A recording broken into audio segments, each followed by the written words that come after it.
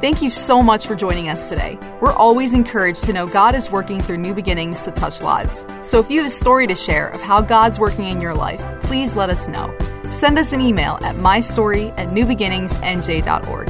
Now prepare your heart to hear a word from God today. Well, amen, church. That's good news. Amen. God is good. He's faithful. And He knows us. Amen. He knows us. It is communion weekend, and we're going to be excited at the end of the service. We're going to take communion together as a church family. And let's welcome our church online family with us too this weekend. We're so happy that you're with us, and we're going to be taking communion, so go grab the elements, whatever you have at your house. Could be anything, water, juice, cracker, because we're going to be taking communion at the end of the service. But the title for this message, for this communion weekend message, is He Knows Your Name. And that, again, that is good news. You know, we all have a desire to be fully known.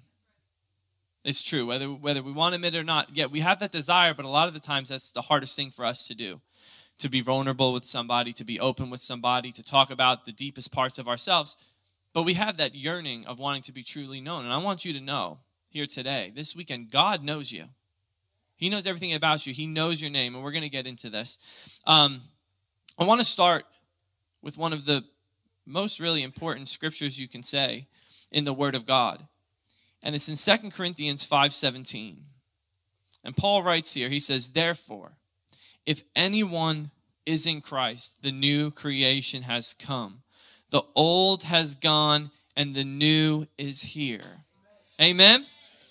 That's enough reason to give God praise there. Yeah, you can give God some praise. When he says, if anyone is in Christ, when you give your life to Jesus, when you surrender your life to Him, invite Him into your life to be your Lord and Savior, because you realize you cannot do this life alone. It says, therefore, if anyone is in Christ, the old has gone, the new creation has come, the new is here. And I love that because if you think about it, Paul is talking about exactly what it means to be a Christian. He just identifies us. When you give your life to Christ, you are now in Christ. Amen. You are now in Christ. The old is gone, the new has come. And I believe that scripture is the heart of our new relationship that we have with Jesus when we give our life to Him. In the eyes of God, in that moment, when we surrender our life to Jesus, in that moment, the old is gone. The old in our life passes away, of which our spirit was dead to God. It was not alive to God, disconnected from Him. But now that new has come, what happened? Our spirit now is alive unto God. We are connected with Him, and we receive the life of God in us. Amen? It says we are sealed with His Spirit. And just going over this scripture, I don't know why this visual popped in my mind, because it happens like every day at home. So I have a 2-year-old daughter, and she's super into drawing right now. By that, I just mean grabbing 50 crayons and getting a huge pad. We have those easel pads, and just going all over it. She has her artistic ability from her mother, definitely not me. But I can't even draw like a stick figure. But so she does this thing. She gets the pad. It's every morning. She says, Dad, I want the pad. So we get the pad. I put it in the middle of the living room. Then I have a bag of crayons. She gets the crayons. She starts writing on the paper. It's a huge one of those easel pads. And she's not here to hear me, so I could say it. By the end of her picture, it's beautiful, but it looks like a mess. By that, I just mean it's 25 colors. It's just scribbles. To me, it's a masterpiece. Amen. If you think about it, I don't have this, but that could be a lot of times God, we think we're a mess. He sees us as His masterpiece. But anyway, she goes like this. So I see it, and she's done with it. And she'll say, new. So I have to go to the pad, and I have to rip it off. And then I toss it, and then she has a clean slate. A new paper. And think about it. When we give our life to God, no matter how messy we were, no matter how messed up we thought we were, when we give our life to Him, our old is gone, and we have a clean sheet. The new is here. God has made us clean through the blood of Jesus. Amen? He's adopted us into His family. When we give our life, you are a son of God, or you are a daughter of God. He's adopted us into His family. He is our Father, and as we know, every good father knows his child by name. Now, I only have one kid, so I better not mess up her name. But I know a lot of people, you could have 10 kids. Now, you might call them a different name every now and then, because you might get confused if you have 10. But you know each and every one of your kids' names, right? Every good father knows their kid by name. And we are adopted into the family of God. Romans 8:15 says, The Spirit you receive, talking about that Spirit, God's Spirit, when we receive him as our Lord and Savior, that Spirit you receive does not make you slaves so that you live in fear again. Rather, the Spirit you received brought about your adoption to sonship. And by him we cry, Abba, Father. There's so much stuff and powerful and good stuff in that scripture. I mean, think about it. He's saying the new Spirit you received, it does not make you live in fear again. Which shows the spirit we had before we received Jesus, right? I can think of myself. I was always fearful, right? I didn't know there was a Father that loved me. When we received that new Spirit, it says we don't have a spirit of fear, but power, love, and a sound mind. And now we've received a Spirit about our adoption, which we cry out, Abba, Father. And in the ancient Jewish world, talking about adoption, adoption was really unheard of then, because if a child was left without parents, it was automatically assumed then that the next of kin would assume responsibility of that child and raise that child, and if it was a son, to carry on the family name. And Paul, he's writing here, so we have to understand this. He's writing to a Roman audience in a Roman world here in this book. And in the Roman world, adoption, it was a significant process and common practice. Now today, in today's day and age, we could write a will, right, for ourselves. We could write a will and leave whatever we have, our inheritance, to whoever you may choose. If you write a will, you can leave it to whoever you would like to leave it to, anyone we want. In the Roman world, with just very few exceptions, a man had to pass his wealth on to his sons. And if a man had no sons, or he felt that his sons that he had were incapable of being able to manage his wealth or were unworthy of it, he would have to adopt someone who would make a worthy son. So these adoptions, they weren't infant, they were older guys, older boys, adults, whatever it may be. And Paul's writing to these Roman audiences, and he uses this metaphor of adoption, which a Roman audience then would have really, truly grasped and understood. And in Galatians 4, 3-7, it says, "So also when we were children, we were enslaved under the basic principles of the world. But when the time had fully come, God sent his Son, born of a woman, born under the law, to redeem those under the law, that we might receive our adoption as sons. And because you are sons, God sent the Spirit of his Son into our hearts, crying out, Abba, Father. So you are no longer a slave, but a son or daughter. And since you are a son, you are also an heir through God." See, we were born enslaved, talking about being a slave to sin. You know, until Jesus comes back, this world is ruled by sin. That's why we see craziness going on. People go, why is this happening? Because we live in a sinful world. Until Jesus comes back, we live in a sinful world. And we were enslaved to that. But Jesus, he bought us out of slavery by the shedding of his blood, by going to the cross to die for us. He bought us out of that, and now we are adopted by the Father and given the Holy Spirit, and we are heirs of God. We are heirs of God. And I love this scripture because, see, in contrast to the bondage of the law, life in Christ is freedom of sons and daughters. We have freedom in Christ. We have freedom. God's purpose in sending Jesus was to rescue us and bring us into adoption as sons and daughters. Amen? Now, one difference from Roman adoption that we were just talking about is that Christians, see, we're not adopted because God thinks we will make worthy heirs. What do I mean by that? I mean, because he doesn't look at us and go, oh, they have everything together, so I would want to adopt them into my family. Because honestly, if that was the case, none of us would probably be here, right? If we're honest with ourselves. See, God adopts people who are completely unworthy because he adopts, why? On the basis of his grace. God adopts on the basis of his grace, on what his son Jesus did and what his son Jesus purchased for us. Grace is what makes us worthy. Amen? Grace is what makes us worthy. It's not our works. It's grace. It's what Jesus did and us receiving Jesus and us going back to what we talked about in the very beginning of now being in Christ. That is what makes us worthy. And when we come to faith in Christ, our sin debts that we had are canceled. Our sin debts are canceled. And we're given a new name. We are now a child of God, a son of God, a daughter of God, redeemed. And we're giving all that the right to the heir would possess. God has given us that. He's given us authority in the name of Jesus. He's given us promises in his word to stand upon. Amen? There's a Bible teacher, Michael Youssef, and he talks about this one thing. And so he talks about how important names are. He just says names are important. And it is by our name that other people identify us and that we identify ourselves. And think about that. I mean, right? Normally you meet somebody, what's the first thing you say? You introduce yourself. You say your name, right? Names are extremely important. In biblical times, parents gave their children names with descriptive meanings. I mean, they have to be. Some of the names in the Old Testament, you had to be like, there had to be a reason you would have named them that. And so, when you look at them, some of the names could have been strong, meant strong, trustworthy, leader, and hope that that person would take that name and embody what their name meant and grow up to be that. Ecclesiastes 7:1 states, a good name is better than fine perfume. Names are extremely important. And, I want to read this story that I read. And it says in this story, it says, there was a teacher who asked her students to share what they wanted to be when they grew up. For the most part, the students gave the usual responses. Doctor, lawyer, policeman, nurse, pilot, and firefighter.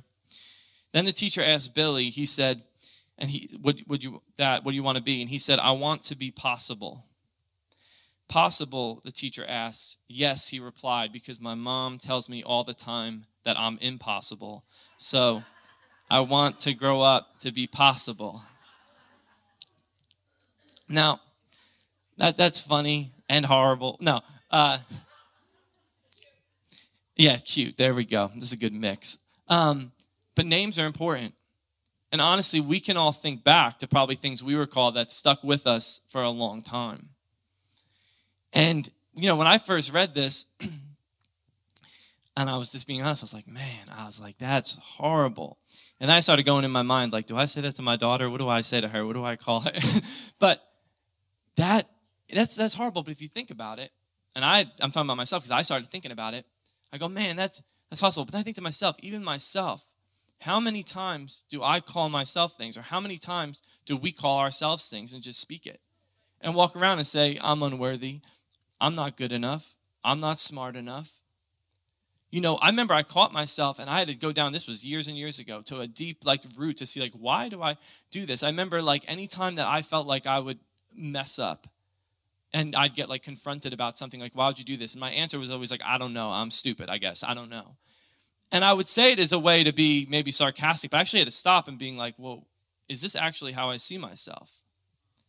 See, names can be very important. We have to watch what we call ourselves, what we call other people. Names are extremely important. It's important of what we call people. And as believers, as children of God, as sons and daughters of God, we're adopted into the kingdom of God. And we're given a new identity and a new name and a life filled with possibility. And I'm here to tell you that here this weekend. If you are there and you feel like there's not a hope in the future, you have a life of possibility in you. God has given you a new identity. He's given you a new name. And he has good plans and he has a purpose for your life. We are called children of God. No matter what our past looked like, no matter what it is, God wants to be there for us. He calls us his sons. He calls us his daughters. And he wants to pull us into every part of his life. And I want to look at a moment in Jesus' ministry here. And it's in Luke chapter 19. And Jesus is he's doing some ministry here. And he sees somebody that the town did not like so much, Zacchaeus. He was a tax collector. And people weren't very fond of him. People didn't really like tax collectors because he was taking their money. So there was a crowd around Jesus, and this guy wanted to see Jesus so much, he climbs a tree so he could see him. In Luke 19:5, when Jesus came by, he looked up at Zacchaeus and called him by name. Zacchaeus, he said. Now, all of Zacchaeus' life, he's been ridiculed. He's been rejected. First for his appearance. It says he was very tiny. And then for his sinful life. But Jesus did more than just look at him. Jesus didn't just pass by and just look at him. By calling Zacchaeus by his name, Jesus showed that he knew him. Imagine the shock that Zacchaeus must have. Because when Jesus said his name right there, he's saying, Zacchaeus, I know you.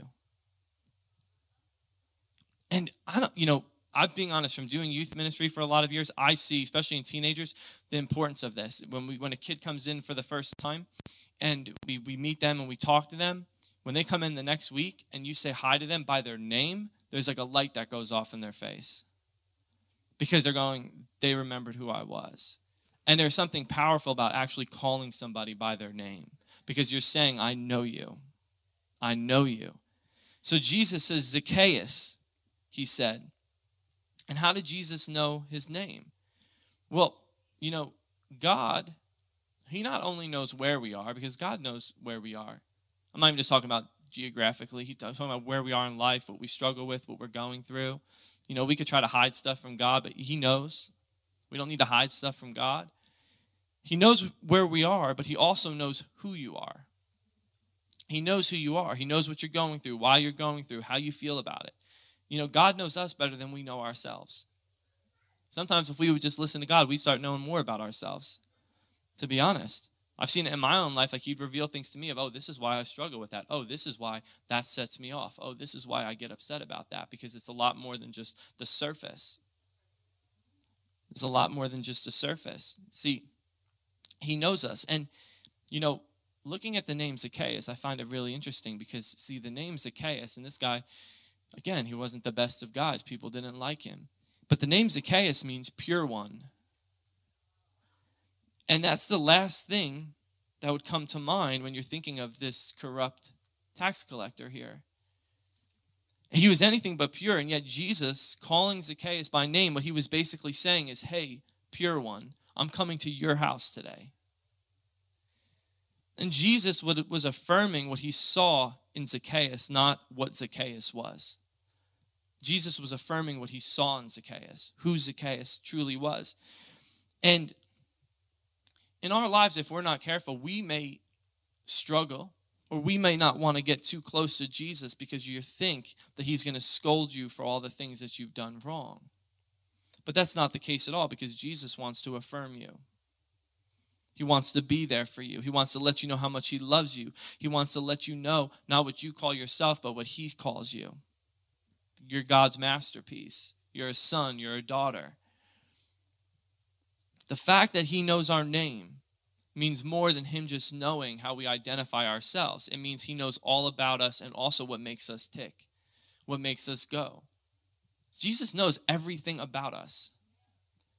In Psalm 103, verses 13 to 14, it says, as a father pities his children, so the Lord pities those who fear him. For he knows our frame. He remembers that we are dust. God knows how we are wired. He knows what we're passionate about. He knows what will get us going. He knows what we've been exposed to and how we process life. We all process life differently. If we really break it down, we all process life differently. Why?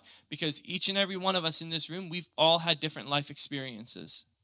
We've all have grown up in a different household. We've all seen different things. We've all experienced different things, been exposed to different things. So we can all see life differently through certain lenses. But the thing about God is this. He knows everything about us. He knows how we're wired. He knows how we process things. He knows how we see things. He knows our strengths. He knows our limitations. That's good, and that's good news. To know that God knows our limitations. I've noticed in my life, sometimes I need to really make sure I'm having quiet time with God so he can reveal to me my limitations. Because sometimes I won't know my limitations because I won't take enough time because I don't want to come face to face with my limitations. I think back to shortly after I first got saved. My uncle brought me to church here. I gave my life to Jesus. And if you can remember, when you got saved, for the first couple months, it's always the greatest thing in the world. Amen? Because we're saved, we're redeemed, we're going to heaven. But those first couple months are great, right? You're like on a spiritual high. Because this is, you gave your life to Jesus. You've come into realization of who you are. Man, you're telling people about Jesus. You feel like, everything. But life still happens. Life still goes on, right? So I remember this was probably a couple months after I got saved. And it was like my first time, I think, where it was like, man, I came down from that spiritual high. And I can't remember exactly what it was. But I felt like whatever was in front of me, like, I can't do this. I can't keep going. I can't do this. And I remember I called my uncle, and I was saying to him, and I said, Uncle Johnny, I said, I feel just very weak right now. I said, I feel very limited. I said, I feel like I don't know what to do. And he said, he said, that's a good thing. I said, okay, well, I could have called a couple people, but I chose to call you, and I'm regretting it. No. He said, that's not a bad thing. And he said to me, he said, do you have your Bible? I said, yes, I do. He said, go to 2 Corinthians 12:10. So I went to 2 Corinthians 12:10. I'm actually going to go to it in my Bible. This is the Bible that I looked it up in. And I went to 2 Corinthians 12:10. And it says, therefore I take pleasure, Paul's writing, in my infirmities and reproaches and needs and persecutions and distresses for Christ's sake. For when I am weak, then I am strong. That, and I was like, and it just hit me when I read that and saying, man, that is good news, because see, when we are weak, he is strong. God knows how we're wired. He knows our shortcomings. He knows our limitations. But that's okay, and that's good news, because we know that when we are weak, when we can be vulnerable and admit that, he is strong. And the idea that he knows our name, it gives us the strength we need to walk through the difficulties of life, because how many people know there's going to be some difficulties in life, right? Amen. It's not just this smooth sailing thing. There's going to be difficulties, but we could take heart, because God said he's already overcome the world. But he knows the difficulties we're going to face. He knows that. And the idea that he knows that is powerful. And the Hebrew word, going back to that scripture when it says, for he knows our frame, he remembers that we are dust. The Hebrew word for frame is yatzer-kan, and also can mean to be in distress or to be frustrated. So this sentence could be translated, you know all about our frustrations and distress. God knows. And these thoughts combined would mean that God hasn't forgotten that he formed us from dust and will experience the same frustrations as human beings. But he knows. God is sympathetic to our difficulties. He wants to be there. And I want to look at this Psalm of David. And this Psalm that he wrote is referred to a song of praise for the Father's love. See, David, I love the Psalms, and I talk about this. If you really haven't read the Psalms, I really encourage you to do that. David didn't write all of them. He wrote a lot of them. But you see him at his highest and you see him at his lowest. All right?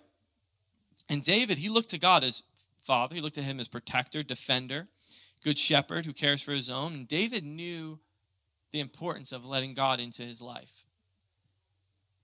We need to know, too, to let God into every facet of our life.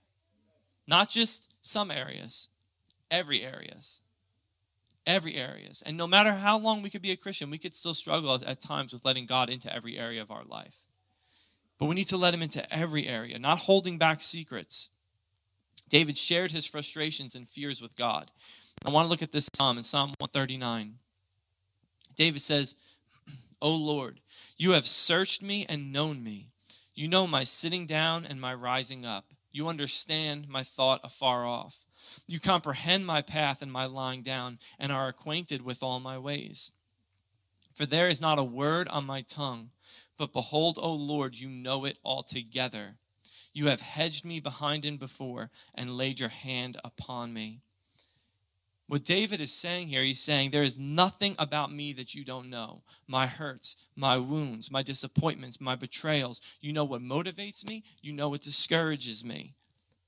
Because God knows our life intimately from beginning to end. And it allows him to craft us, to prepare us for what lies ahead in our lives. And going back to David, see, God knew that a young David was going to face Goliath. That wasn't a surprise to God. God knew that a young David was going to face Goliath way before David knew that he was going to face Goliath. And God used David's years of shepherding as a training ground for how to fight, how to encourage himself, and how to hear from God.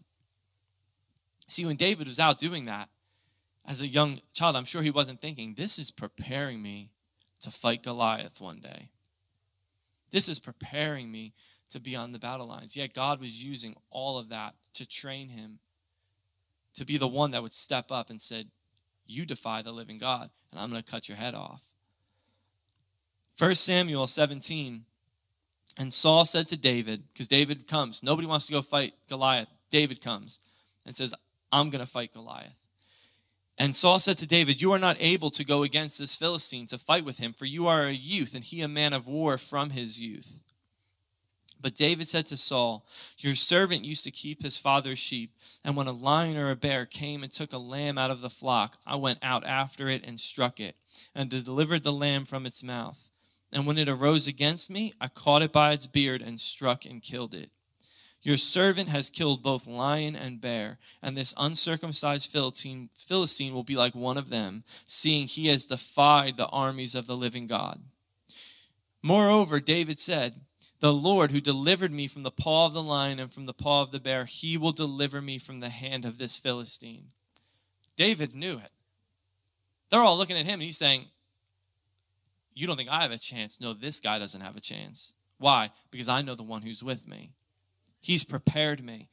See, God knows what giants we're going to face in life. He knows the Goliaths that are in front of us. He knows the Goliaths that we're going to come up against, giants of fear and insecurity, giants of generational sins throughout our family and life-controlling issues, giants of lack and sickness. Therefore, God is there. He prepares us by using the things that look like setbacks and obstacles to train us.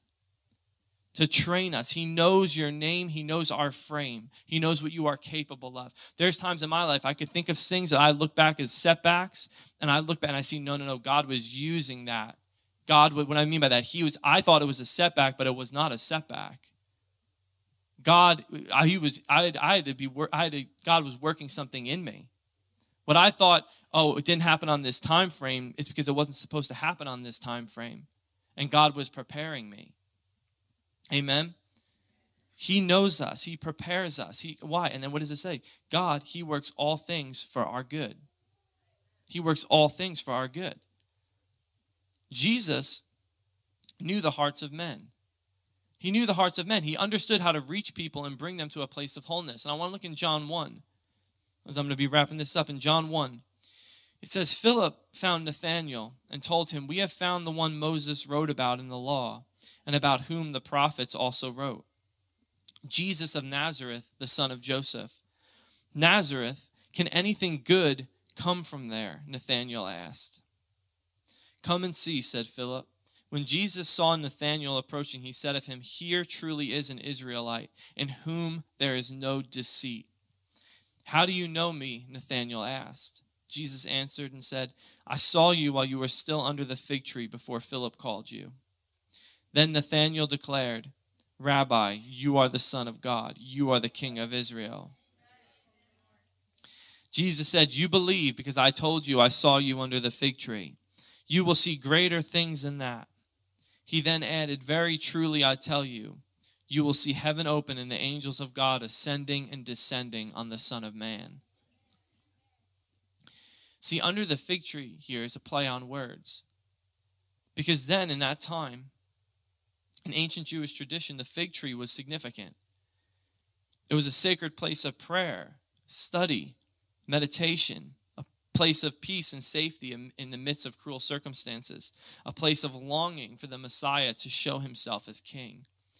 So Jesus, he had a revelation of Nathanael studying the Torah, specifically looking for answers about the Messiah. When he said, I saw him under the fig tree, Jesus knew Nathanael held a longing in his heart to see the Messiah come to earth. Therefore, Jesus, what did he do? He called him by that which identified him, pure-hearted. He said, one with no deceit. Jesus knows us, and he longs to bring you close to him. You need to know that. He knows you. He knows what we're going up against. He knows what's coming up, and he longs to bring us close. Communion, what we're going to be doing here this weekend, it's a celebration of that intimate relationship between us and Jesus. When we take communion together, what we do is we remember that it cost Jesus his life to bring us into the family of God. Because we talk about, right, and it's true, you are a son of God, you are a daughter of God if you receive Jesus into your life. We have that intimate relationship. God knows you by name. But it cost something for that. It cost Jesus giving up his life. It cost him coming to die for us. So when we do communion, we remember that. the exchange, when they took the bread and they took the wine, they're the key elements in forming a covenant, an agreement, a sacred agreement of bringing two parties into one. He brought us back into right relationship with God through the breaking of his body, the shedding of his blood. So today, let's celebrate that fact. Let's celebrate that God knows every facet of who we are. He knows exactly what we need, spirit, soul, and body. He knows what you need. He knows your needs. You watching online, you here this weekend, God knows every one of your needs, spirit, soul, and body. He knows your name. He knows what giants you're up against. Listen, each and every one of us in here, each and every one of us watching online, I guarantee you, it's because it's life. We are all facing something in some way right now. And many of us, maybe we've never told anyone about it. Maybe it's been a lifelong struggle. But I want you to know that God knows. You can be honest with him. He knows you. He knows every facet of you, and he wants to meet you there. He wants you to draw close to him. He wants to be there for you. And knowing that is the confidence that equips us for life. I'm going to pray, and then we're going to go into a song, and we're going to take communion together. Father, I thank you. I thank you, Father, that you know us by name, Lord. You know who we truly are, Father. I thank you for your goodness and for your grace. Thank you, Lord, that you do call us by name. You call us son. You call us daughter. You call us masterpiece. You call us beloved. You call us forgiven. You call us redeemed. Father, we just give you all the honor. In Jesus' name, amen.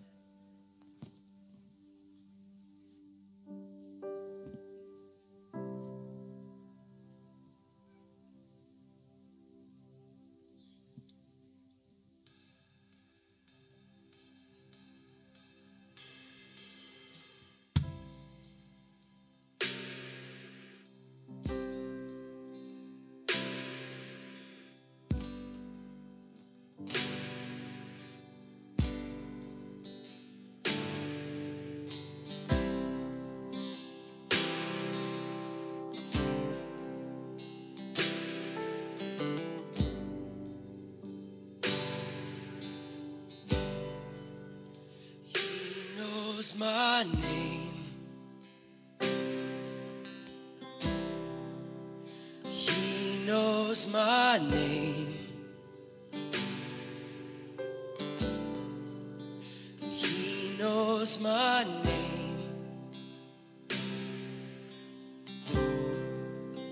He knows my name.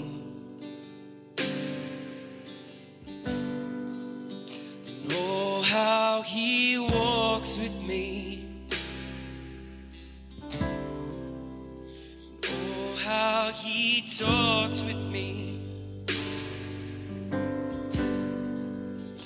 Oh, how he tells me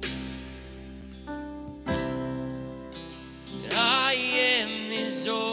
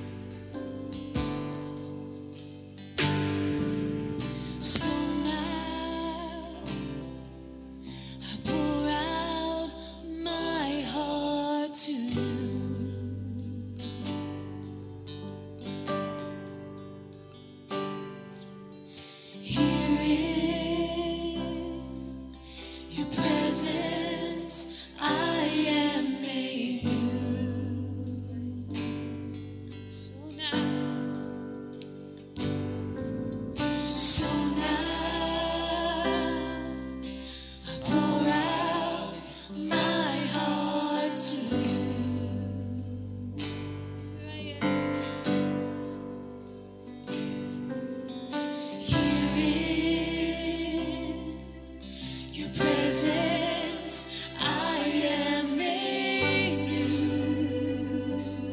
Sing this out. You know my name. You know my name. Thank you, Lord. You know my name. You know my name. You know my name. How you walk with me. You know how you walk with me. And oh, how you talk with me. Tell, and oh, how you tell me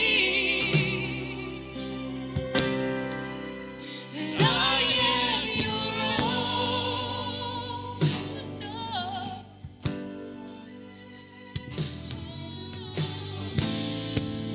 I love you, Jesus. I thank you, Lord, 'cause you call me as your own. Come on, let's worship in this place. 'Cause no fire can burn me, no battle can turn me, no mountain can stop me. 'Cause you hold my hand and I'm walking in your victory. 'Cause your power is within me, no giant can defeat me. 'Cause you hold my hand, oh, no fire can burn me, no battle can turn me, no mountain can stop me. 'Cause you hold my hand and I'm walking in your victory. 'Cause your power is within me, no giant can defeat me.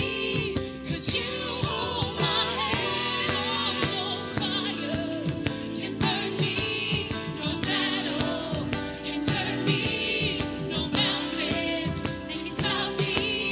'Cause you hold my hand and I'm walking in your victory. 'Cause your power is within me, no giant can defeat me. 'Cause you hold my hand. You hold my hand. You hold my hand. You hold my hand.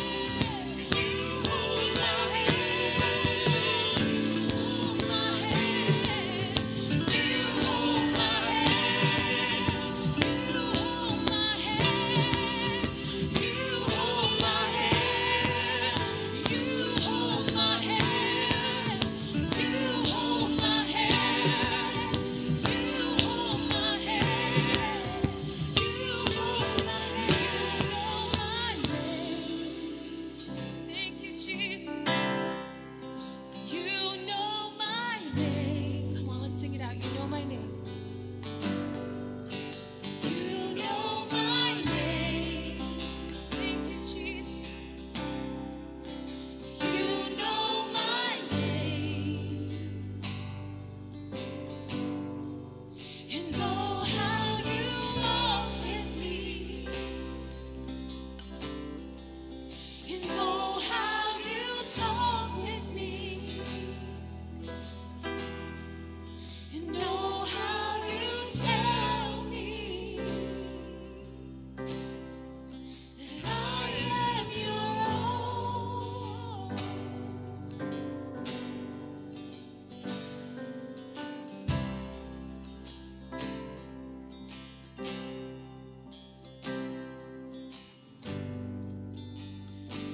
Before we take communion together, I want to make sure that I give an opportunity to anybody here, anybody watching online, that if you haven't received Jesus as your Lord and Savior, there is a God that loves you, a Father that loved you so much. He sent His one and only Son to die for you. Why? Because He wanted to adopt you as His son or His daughter. And it's not about how good you are. It's not about what you did. Going back to what we were talking about, it's about you receiving what Jesus did for you. That He went and He died for you, and that He defeated death, and that He rose again. And it's realizing that you can't do this life alone.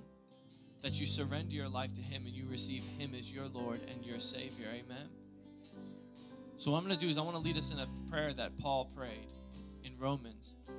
He said that if you believe Jesus is God's son, you believe he died for you, you believe he rose again. It says if you believe that, you pray that, you confess that, what happens? You become a child of God. So I want to lead us into that prayer all together. We can bow our heads and shut our eyes. If you're watching online as well and you never prayed this prayer, pray this with us. And when you pray this and going, well, what qualifies me for salvation? It's just that. Believing that Jesus is God's son, believing he died and believing he rose again. It's not about what you've done. It's about what he did. You receiving that gift of grace. So why don't we all pray this prayer together? Father God, I believe that you sent Jesus to the cross for my sins to die for me. And I believe he rose again. Now this day, Jesus, I surrender my life to you. I repent of my old ways, and I receive you as my Lord and Savior. Thank you for making me a new person, for making me a child of God. I'm going to follow you all the days of my life. In Jesus' name, amen, amen.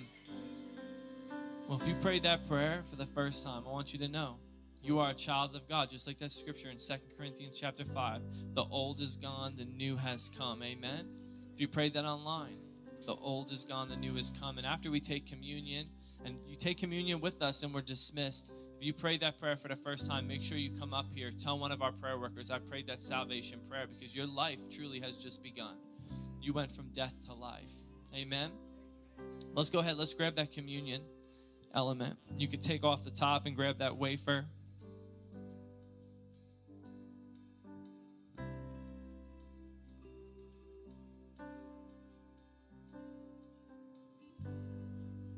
This wafer here, this bread, it resembles, we're remembering it resembles the body of Jesus that was broken for us. The body of Jesus that was whipped and was broken so we could be healed, so we could be whole, spirit, soul, and body. Let's pray over this. Father, I thank you for this bread, Lord. Father, we remember the price that Jesus paid, Lord.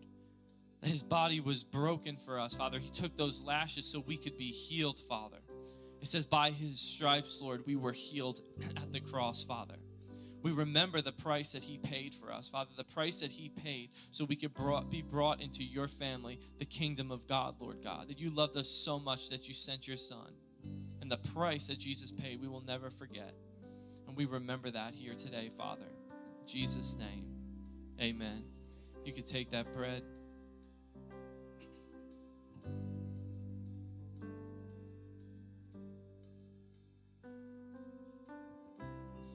This juice here, it symbolizes the blood of Jesus. And the blood of Jesus is the most powerful thing that was shed. It's the blood of Jesus that was shed that made us into right relationship with God.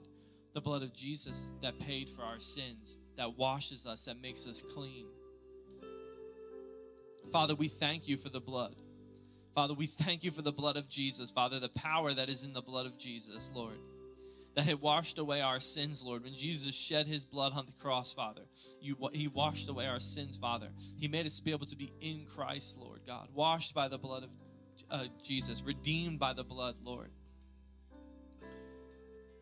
We thank you. This day we remember, Lord.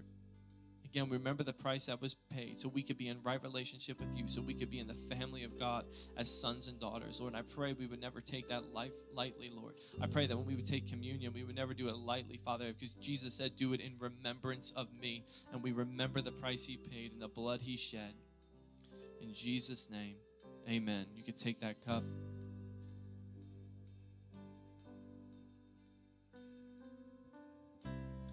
Church, I pray